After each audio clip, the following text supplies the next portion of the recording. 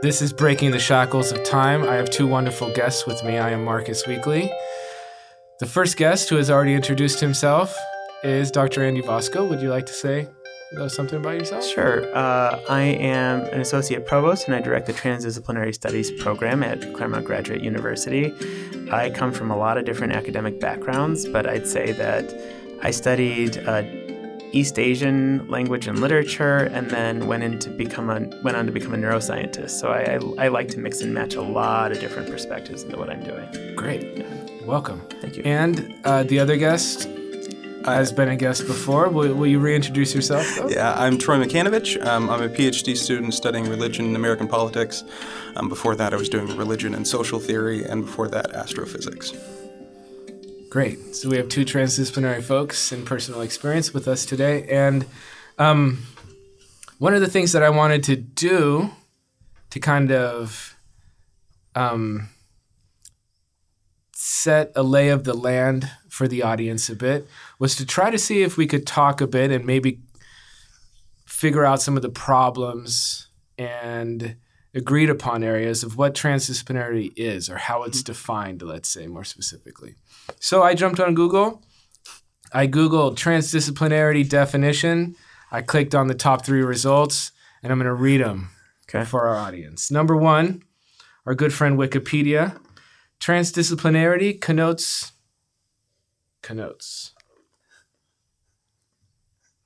a research strategy that crosses many disciplinary boundaries to create a holistic approach.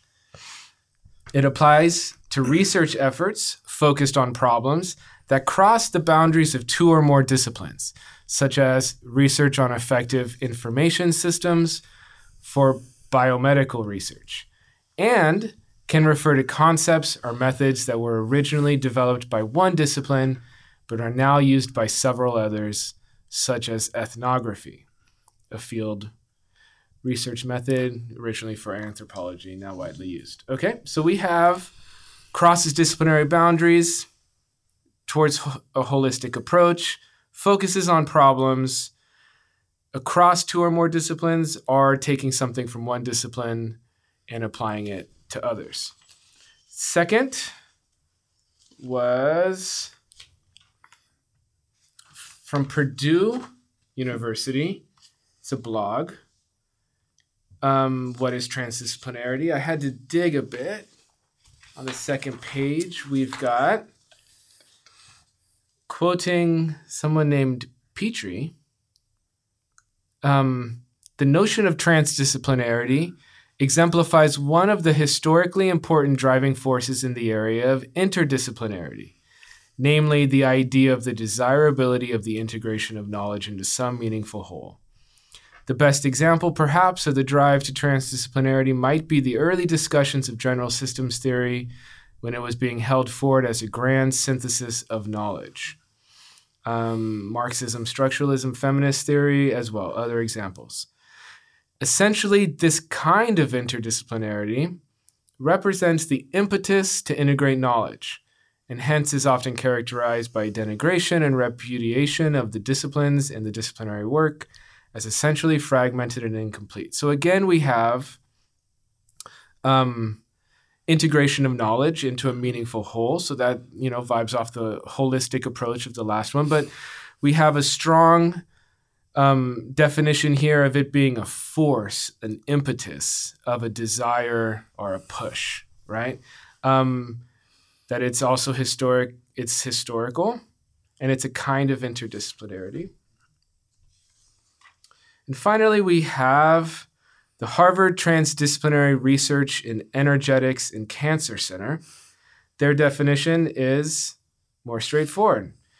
Transdisciplinary research, so it's not transdisciplinarity, but it was still result number 3, is defined as research efforts conducted by investigators from different disciplines working jointly to create new conceptual, theoretical, methodological, and translational innovations that integrate and move beyond discipline-specific approaches to address a common problem. So like our first definition, problem-based for the most part, strong focus on collaboration here, kind of present in the others, but not really, or in the first, but not really.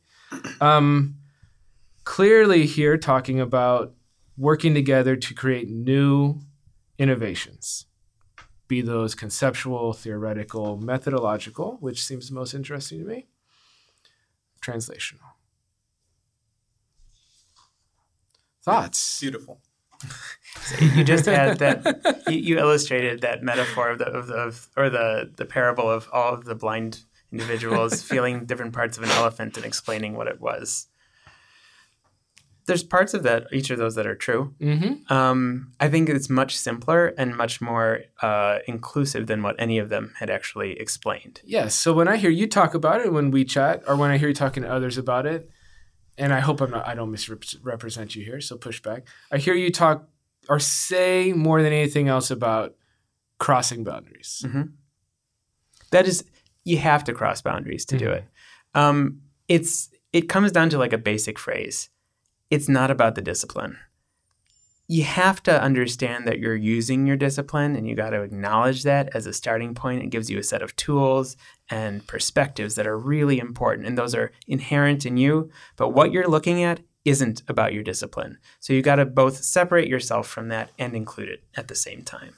And that means to have the humility to talk to other people who are not you, or people that look or sound or were trained in a very different way from you, to recognize ways of knowing that are not yours, because it's not about your discipline. Mm-hmm. And it comes as a response to us creating a culture, a disciplinary culture, where a bunch of disciplines are sitting together, where we assume that each one of those is getting its own perspective on something, and some magical way of integration will happen to address a particular complex problem. Yeah. That doesn't happen. When you get a bunch of people in the room, you don't actually get this kind of effect that you'd get when you get a bunch of atoms together in a small space. You don't get a bunch of mixing. Turns out humans are really good at just kind of staying in their groups. Mm-hmm. Or they create even more boundary spaces around them.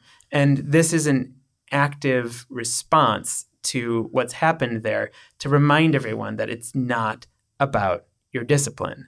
And I think we all understand that inherently. We don't necessarily raise our families the way that we do our scholarship in our disciplinary areas. Why is that? If your discipline is so special in solving all of these important things, why don't you treat your children as a microbiologist would treat viruses or bacteria? Because we know it doesn't work that way. And I think it's trying to formalize that concept. And that includes what was said. Is you have to be collaborative. You have to be self-reflexive, which was a piece that should have been included in there. Mm-hmm. You have to go into liminal spaces.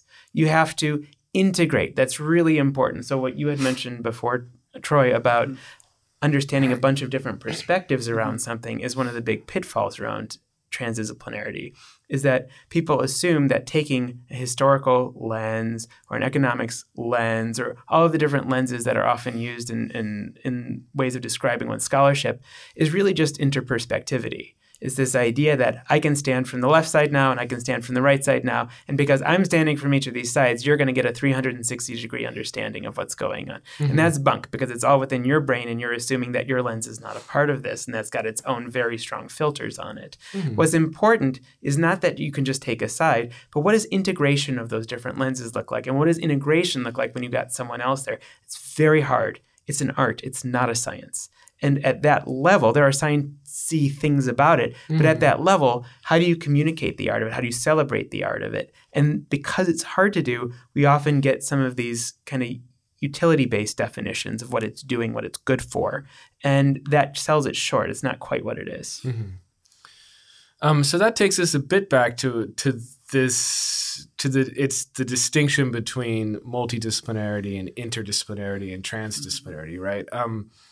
So that's part of what transdisciplinarity is doing different, right? It's a form of integration that you don't have to do when you're doing interdisciplinary work or multidisciplinary work, when you can just kind of take two disparate wholes, still be really focused on disciplinarity, and bring those together in unique combinations, instead of focusing on the process of the research together, the form of the research as being redefined through the process of collaboration, and therefore taking those forms of, I guess it's collaboration, but coming together further, are of a different type altogether. Is that part of what I'm understanding? What do you think? I mean, I think like a little of what you're talking about, and especially compared to the idea of like these kind of siloed kind of disciplinary bites of the apple, is like an emergent process, right? That where through collaboration there is something that exists that wouldn't just exist in doing three things in isolation from three different perspectives one at a time, right? But that the idea that my working with someone in a different discipline, looking at a shared phenomenon, shared problem, and between us trying to figure out what does this kind of thing we're looking at necessitate that we do to better understand it, that there's something emergent there that doesn't happen if each one of us kind of tries to do the process on our own from our own perspective, or tries to imagine what that process would look like in whole without actually engaging with another person like towards those same ends. And I do think that there's space to do the self-isolation, archival, deep dive into something. Disciplines are also they're models to give us tools to learn about the world in ways that are a little more established, and they allow a little more detailed search. So it's important to have them. I really don't – I often feel like I'm a threat by being an ambassador for transdisciplinarity to people who are embedded in disciplines. That's absolutely not the case. You have to have dug deep in the disciplinary space. You have to be very well grounded in the disciplinary space, because that's giving you a footing from which you can do other things. But from that space, you also have to come out of that sometimes and realize the depth of knowledge you learn from that needs to be linked with other knowledges. And those knowledges could be learned from your kids. They could be learned from your siblings, or they could be learned from the person who's working at the other side of the window at a bank. Because everybody has something that you don't know and you can learn from, and is actually, if you're learning the essence of your discipline, the big questions, the threshold concepts of your discipline, then what you have come to understand about the world is relatable to any complex problem that anybody is experiencing. There is something relatable. And I think we often close that off and don't have that kind of audacity to think that, studying soil science, I have nothing to say about homelessness. Not true. You do. There are metaphors that you've come to understand through biology that you can actually apply to the complex problem of homelessness. Mm-hmm. And it's a matter of you having the space to be imaginative and creative to start to understand what that looks like. Yeah, so go ahead. Well, I was going to ask, I think what you brought up there with the idea of metaphor, I think that gets to a lot of some of the questions that often surround transdisciplinarity. It's like, of course, you can, building on your own, disciplinary knowledge or personal background biography, come up with metaphor for that. But does that turn the exercise of transdisciplinarity into just a rhetorical term? The idea that, well, it helps us imagine. Is transdisciplinarity, is it like a problem-solving metric, as kind of like some of these folks have kind of, like you talked about, like the utilitarian push? Or is it a kind of a guiding star, this idea that, well, we all have the right metaphors to get there, or is there a there there? So let me take it back from this theoretical space, and let's talk about the reality of how these definitions have come to pass. So when originally the term was coined, it was in the 70s from Jean Piaget. Mm-hmm. And he was speaking flowery and beautifully and said, we need to go beyond interdisciplinary study. We need to go into transdisciplinary study. And I'm not sure to the level of which he was really choosing his words intentionally or not, but there were a couple French philosophers who took it and ran with it, and they turned it immediately into the space, and they were coming from a physics background on it, about there's multiple truths, that there's something about the space in between, and they wrote beautiful prose, sometimes hard to understand, about what the theories of transdisciplinarity were, and I will say honestly, there's an essence of navel gazing that it can get into really quickly. What then happened was there was a Swiss group that had listened to this transdisciplinary dialogue, and they're like, this could be much more applied based. And so they turned with the initial snippets of the philosophy and made it very, very practical. And so there became an algorithm of what it worked. And there were two schools that emerged. There was the French philosophy school, and then there was the Swiss applied research school, which really encompassed sustainability studies.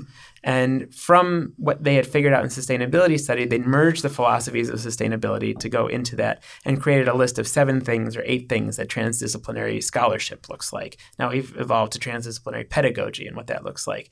Well, those two, that dichotomy still exists. There are fewer people on the philosophical side of the argument. You get some papers as chapters that every once in a while refer back to it. Most of the time, people are worried about how does the output look on it. When people ask the definition, that itself is already a problem. I came from the field of sleep studies. When someone asked, what is the definition of sleep?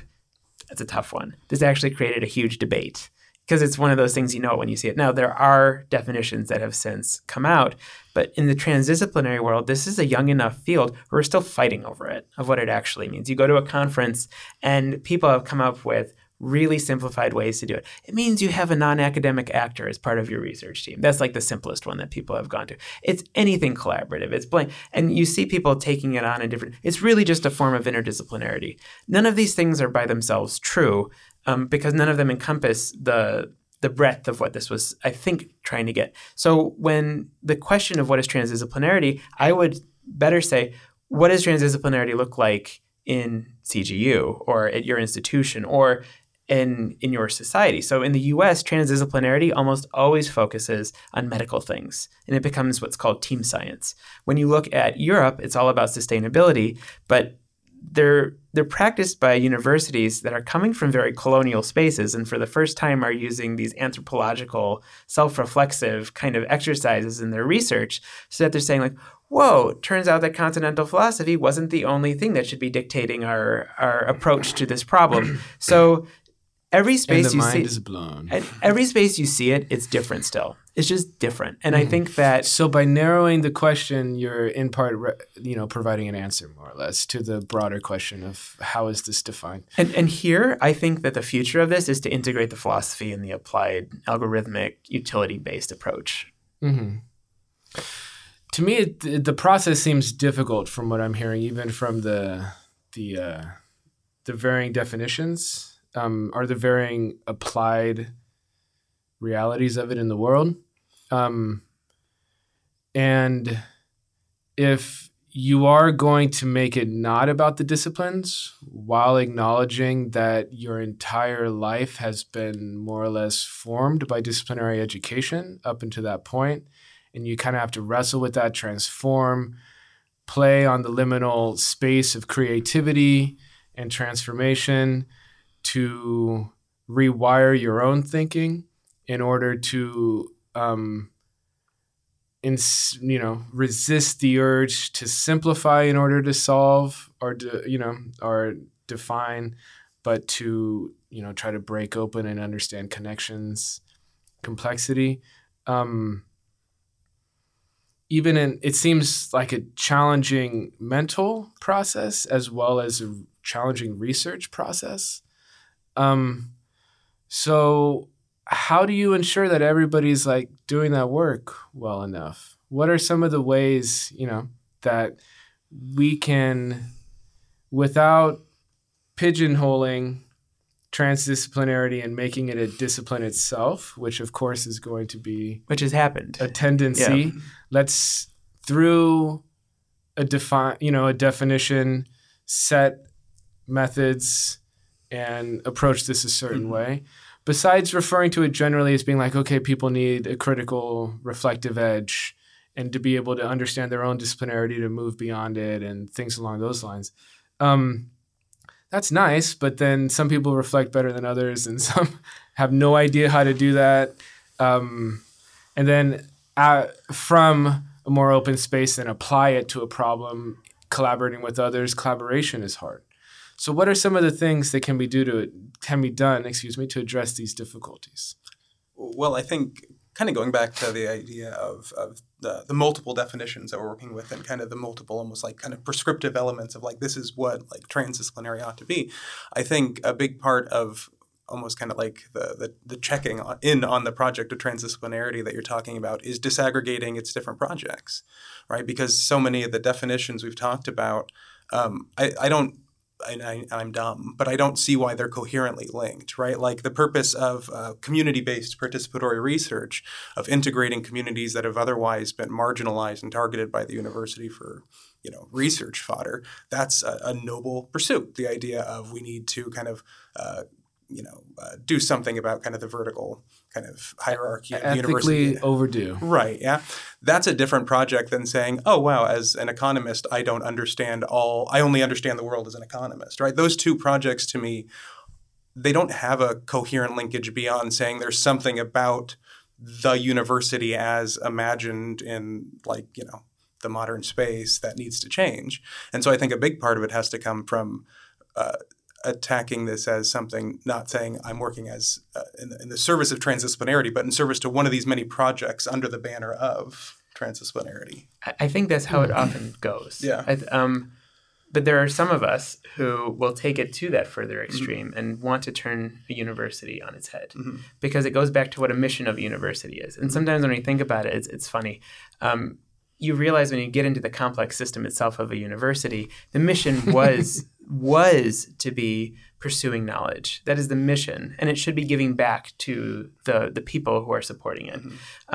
Oftentimes, we'll see a university as a space that is supporting tenure and promotion, or a space that's promoting donorship, or a space that's promoting itself. The university as a complex system, which is what happens with complex systems, is they come up with their own intrinsic connections such that their survival is much more robust given all of the things thrown at it, and its main mission becomes its survival rather than the mission that was given it by its founders. And in a lot of ways, universities have become that. So the universities are now intrinsic to our social system in the United States. We're seeing some real problems with this. We're seeing the student debt that comes out of it. We're seeing the idea of an ivory tower that's out of touch with the problems of the world. And we're seeing an anti-intellectual movement that comes up. And I think while on the conservative side, the complex problem base is a very safe way to apply transdisciplinarity because there's nothing you're going to lose at this point. Nothing else has worked. So why not try it? Let's see what happens. But then at this bigger conversation, and I've been to transdisciplinary conferences where there have been people who've been around the block who are big in education will say, this turns education on its head. And it's something we need. It's an exciting movement that the world is going to take on. Because what we've been doing, when you think about how long education has been around, it's been a long time. And we're not really sure that we've changed it all that much. And we're not really sure that we've been that successful in how we've changed it. And so it can be very bold, depending on what's permissive of the space that one is working with. And of course, you're working in the complex system of a university or even, a public K through 12 kind of institution. It's got its foundation. It's there. It's linked to so many things to ensure its survival the way that it's been set up. So the change is going to have to be one, if it's going to be made, where it's touch and go. We see if things are changing. We see how people are embracing it. And the world tells us if it's working or not. If we do make a dent in climate change or in sustainability, then it's a very powerful set of tools to go through, and it will be a proof of concept. But we're still so young in what we're doing on this that there's a lot of potential, there's a lot of anxiety, there's a lot of mistrust and skepticism. We're experiencing anything like it would be in its nascency, and I think that's kind of fun and exciting. I agree. Shifting a bit, question. The chemist, who's always viewed himself or herself as a chemist, does some transdisciplinary research. They get into it. They've done it for a while. Self-identification, what ends up happening? If things are flipped, I'm interested in this, in kind of the identity part of it. What do things look like in the future then, in this sort of university or in this sort of, if hopefully, I'm very supportive of these notions personally, right? Do you view yourself still as a chemist in that scenario, but you've redefined what it is to be a chemist? Or that has been redefined? There's a different social agreement given the new dynamic of a university? Do you view yourself as a transdisciplinary researcher first and a chemist second? Does it matter? I'm interested in how this, because the perpetuation of the present system has happened through a process of self-identification where the disciplinary education and attitude has really consolidated around, forms of self-identification as well, right? There's something, and we've chatted about this too as well, Andy, where people will refer to, in my discipline, we do it this way. There's a sense of pride and self-identification in being something and viewing oneself as something that is set apart from others, right? And you've got your own neat little group, and then oftentimes there's a hierarchy of value at different times in history in different parts of the world. Does transdisciplinarity need to get to the top of that hierarchy because then it's becoming its own discipline, right? Or is there some other way that is it integrated through the existing disciplines and therefore people will view themselves as what they viewed themselves as before, but the process of doing that disciplinary work is inherently transdisciplinary, and therefore transdisciplinarity is not a discipline in and of itself. It's through the existing disciplines. Or does it need to be that I'm a transdisciplinary researcher first and foremost, I identify as such, we're the coolest right now, and I'm a chemist second because, that's what I studied when I started. Does it matter? Would one perpetuate the existing need to have a certain consolidated set of power dynamics within an institution like a university? Or are we trying to rewrite a fluidity of power dynamics altogether, more or less? That's my question. It's a lot in there, Marcus. It's a good question. Maybe. Give yourself that much. Yeah. Okay, I'm going to use a questions are often more important than answers, but says the person that's what we say question. in my discipline. That's right. That's my disciplinary background says. Okay, metaphor. And I'm going to use my disciplinary background to give the metaphor because it has its uses. It better be meta. It's meta. So for a long time, when Hooke had first identified cells themselves, the thing that everybody in biology was studying was cells. In fact, most people are still assuming the unit of interest in biology is a cell. You can go even deeper into the cell if you're studying a nucleus or whatever else you're studying in it. But it's the cell. But, we kind of came to understand that the cells are interesting, but the interstitial space between cells is equally interesting because not as many people study that, of course, but the space in between gives you a whole perspective of what's going on in the cell, how things communicate with each other, how it gets signals from the outside. It's a really cool, fascinating space. And then you realize that it's not just about studying the interstitial space or the cells themselves, but actually there's kind of a unit that happens between the cell, the interstitial space, the fluids that course through the body, the environment itself. Okay? That's the metaphor. So your cell is your discipline. It's got boundaries around it. The interstitial space is what an interdisciplinary approach to something is. It's what's going on between this intersecting point, which is also really interesting. And then there's this kind of zoomed out point of view. And it's true, there are people that are going to want to put boundaries around what the transdisciplinary approaches are to create this giant cell or the human body around it and say that's what I'm studying. And that's fair enough in itself. But the theories around transdisciplinary approaches are to actually be very intentional and cognizant that we're studying something that can be put together as a unit and disassembled to be their component parts. And I think that kind of metaphor is a healthier understanding of what it is rather than choosing, what you're saying is true, and they do have their own questions. They have their own scholarship around them. But it's to be cognizant of the fact that the second you create a discipline, you can't avoid creating a transdisciplinary space. You can't. It's part of it. It's intrinsic to it. Once you put boundaries around the sandbox, you've got the space between the sandbox and something else, and you've got the bird's eye view of what that sandbox looks like. And so rather than saying which one's best, you have to acknowledge that it exists. And that's the point of all of this kind of inquiry. It sounds like you'll need to fight against turning it into a discipline in and of itself. And that's happening. I mean, a very active fight over a long period of time. It's tough. It's tough when you're dealing with a ghost. It's not really easy when your philosophy is based on something that you shouldn't be able to define, because the language that we use for that is based on definitions.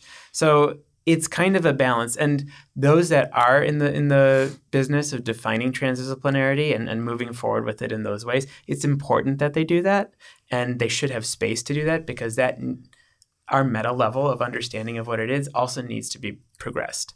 But to understand that again, that is a simplified version of it. It is not the meta. You got to be iterative in your research process. You got to come back. Now what happened since we put boundaries on it? Now what does that bird's eye view look like of everything? And that should be a constant dialogue. And we don't answer a question.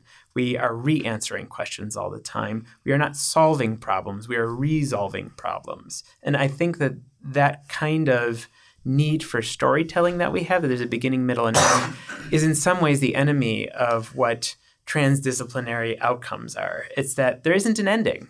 This stuff is going to keep on going on. Our universe is continuously going to provide with us problems to resolve. Mm-hmm. So we're not done just because you got a grant, and we're not done just because you wrote a book. Yeah. People like to tell stories, but they also like to check off lists, you know? So it's like, check. We've taken care of that one. We broke it down, handled it. Let's move on to the next thing in the list.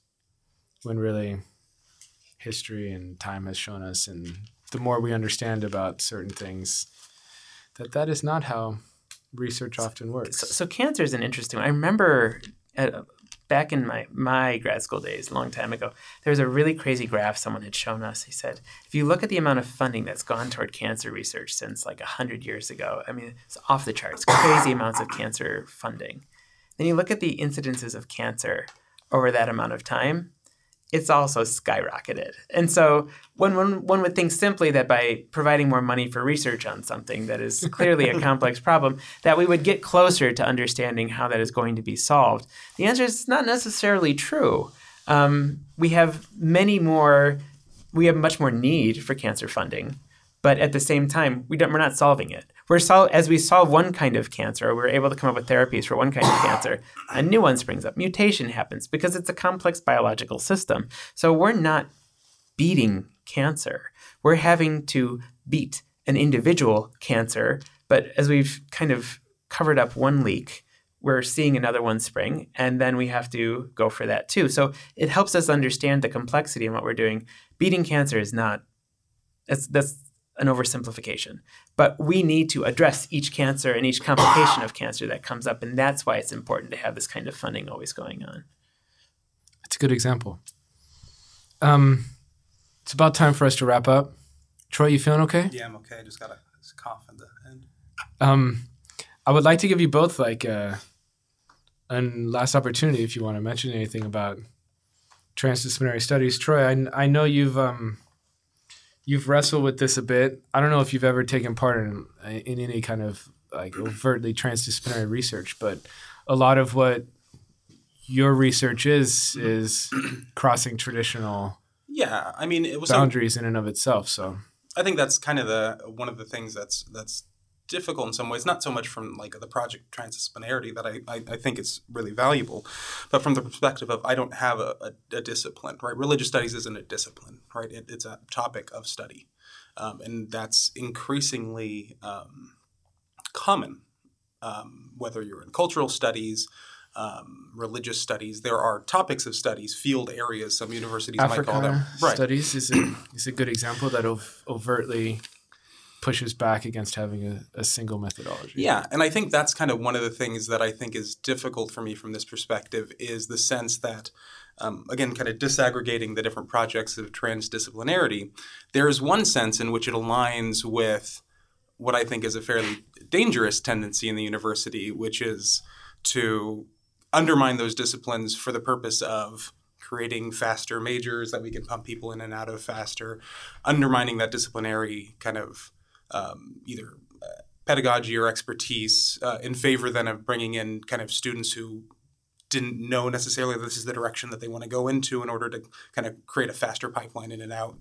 And I do think you see that at universities that are saying, well, we don't need majors, we need like interest clusters, and we won't have departments. And that seems well and good all until now you're being paid bi-hourly instead of as a salary worker on the tenure track or something. So I think that's one of the things coming from a non-discipline and seeing then the way that that non-discipline also has transformed like the labor market around what it means to be a researcher. I think there's kind of that itch in the back of my head is making sure like our projects, some of them under the banner of transdisciplinarity that I find really compelling about undermining kind of these quote unquote objective strands of knowledge and of integrating the community members, making sure community stakeholding is respected, is also the sense of, oh, are there any other projects that this happens to overlap with that I don't find quite as satisfying? And that might be one of them, is the kind of like almost like Silicon Valley-esque, like let's reinvent the humanities even as we defund the humanities kind of aspect. So that's something I think a lot about. Gotcha. I'm glad that you mentioned that, Troy, because I do think that the different types of disciplinarities often fall prey to people believing that there's an inherent sacrificing of rigor that goes along with it. Yeah. And when it's done incorrectly, that can certainly happen. Because then you know a little about a lot of things. Yeah. And that rigor is important.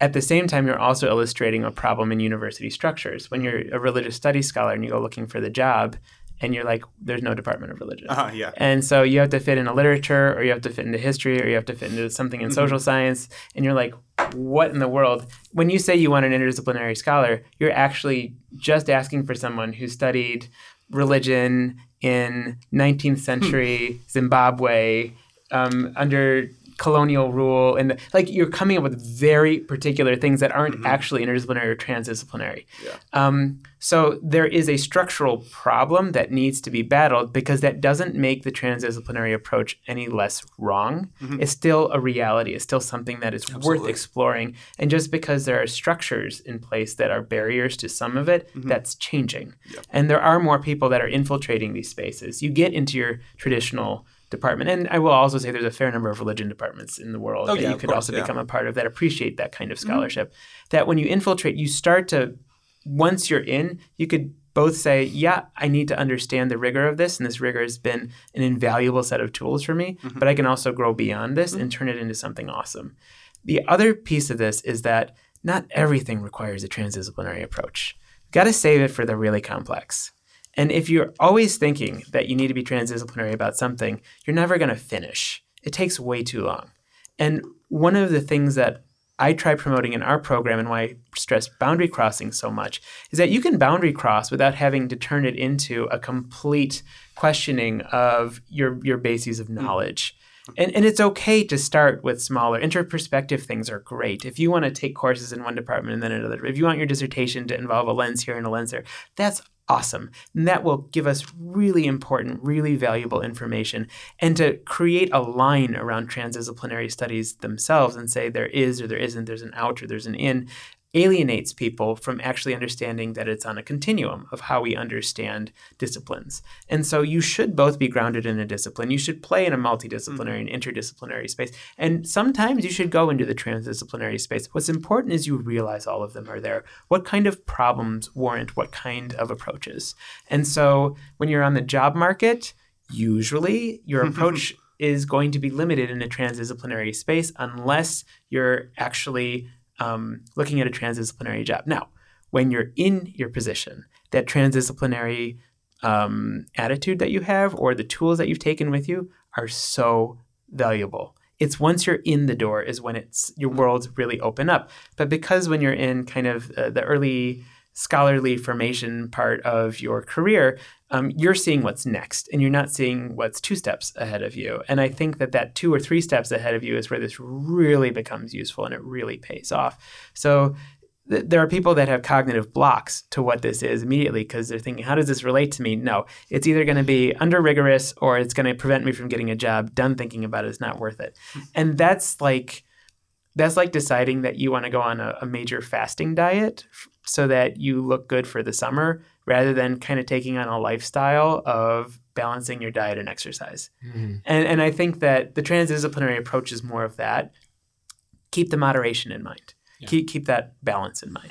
Or not using a specialized tool that exists for a job that makes it, a better tool.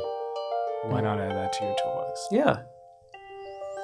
Andy, Troy, thank you so much. Thank you. This has Thank been you. Breaking the Shackles of Time. I appreciate your presence here very much. From Studio B3 at Claremont Graduate University. Thanks for listening.